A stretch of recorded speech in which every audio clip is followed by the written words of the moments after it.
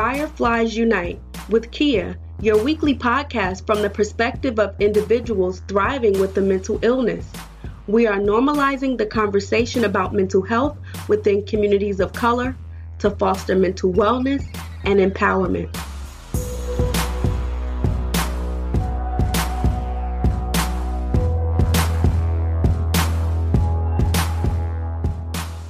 Welcome to another episode of the Fireflies Unite podcast with me, Kia, where our mission is to bring light into darkness, just like the fireflies, by simply sharing the stories of people of color who live and thrive with mental health conditions and to normalize the mental health conversation. Happy Monday, and as always, I am excited to bring you a new episode. On today, we are going to talk about 10 tips to building a support system. So a social network is vital to building your well-being, especially when you live with mental health conditions. Organizations like the National Alliance on Mental Illness, they actually host free support groups where people can connect and support others. So these 10 tips come from here to actually help you with building your support system. Tip number 1, don't be afraid to take social risks. Seeking out new people and introducing yourself to them may be a useful way to meet others. For example, you may decide to go to a party even though you won't know anyone else at the event. Informal gatherings, community centers, recreational clubs, volunteer positions, schools and workplaces are common places to meet people. Tip number 2, get more from the support you have. It's easy to assume that people know what you need, but this usually isn't true. You may need to tell others what you need and make sure that you are as specific as possible in your requests, but be careful not to overwhelm your supporters. Tip number 3, ask people you know to help you broaden your networks. For instance, if you've recently become single, ask your friends to introduce you to other single people. Tip number 4, create new opportunities. You may create new opportunities to meet others when you step outside of your comfort zone. For example, you may meet new people when you join a club, group, or become involved in an organization. Tip number 5, let go of unhealthy ties. Walking away from relationships is painful, even when the relationship is causing harm, but it's certainly necessary.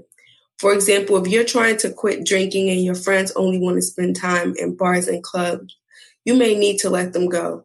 But use your judgment because it may be possible to spend less time with certain people without fully abandoning the friendship. Tip number 6, make a plan. Figure out what support you need and how you might find it. Tip number 7, be a joiner. Sometimes the best way to find support you need is through a support group. If you need support for a specific challenge, like managing your weight or living with a health condition, a formal support group may be the best option. Tip number 8, making new friends takes time. You may need to meet many people just to make one new friend.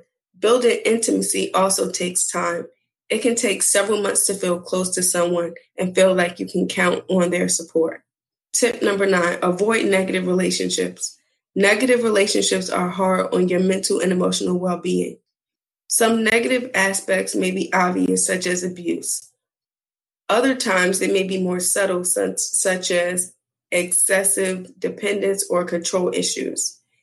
You aren't responsible for the other person's behavior, but it can take a toll on your well-being. It can be hard to avoid seeing toxic family members because you may see them at family gatherings. In this case, limit the amount of time you spend with them or buffer that contact with other helpful supporters. And tip number 10, take care of your relationships. You're more likely to build strong friendships if you are a good friend too. Keep in touch with your support network, offer support to others when they need it, and let them know that you appreciate them. So what does your support system consist of, and what can you do to build a stronger network? Again, let me go over the 10 tips. Don't be afraid to take social risks. Get help from the support you have. Reach out, create new opportunities, let go of unhealthy ties, make a plan, be a joiner, be patient, avoid negative relationships, and take care of your relationships. So that's it for this week's episode. You all have a blessed week, and thank you so much for listening. I hope that you obtain tools and resources from the Fireflies Unite podcast to help you manage your mental health. But please do not use it as a substitute for a relationship with a licensed therapist or psychiatrist. Let's continue the conversation by following me on Fireflies Pod on Facebook, Twitter, and Instagram.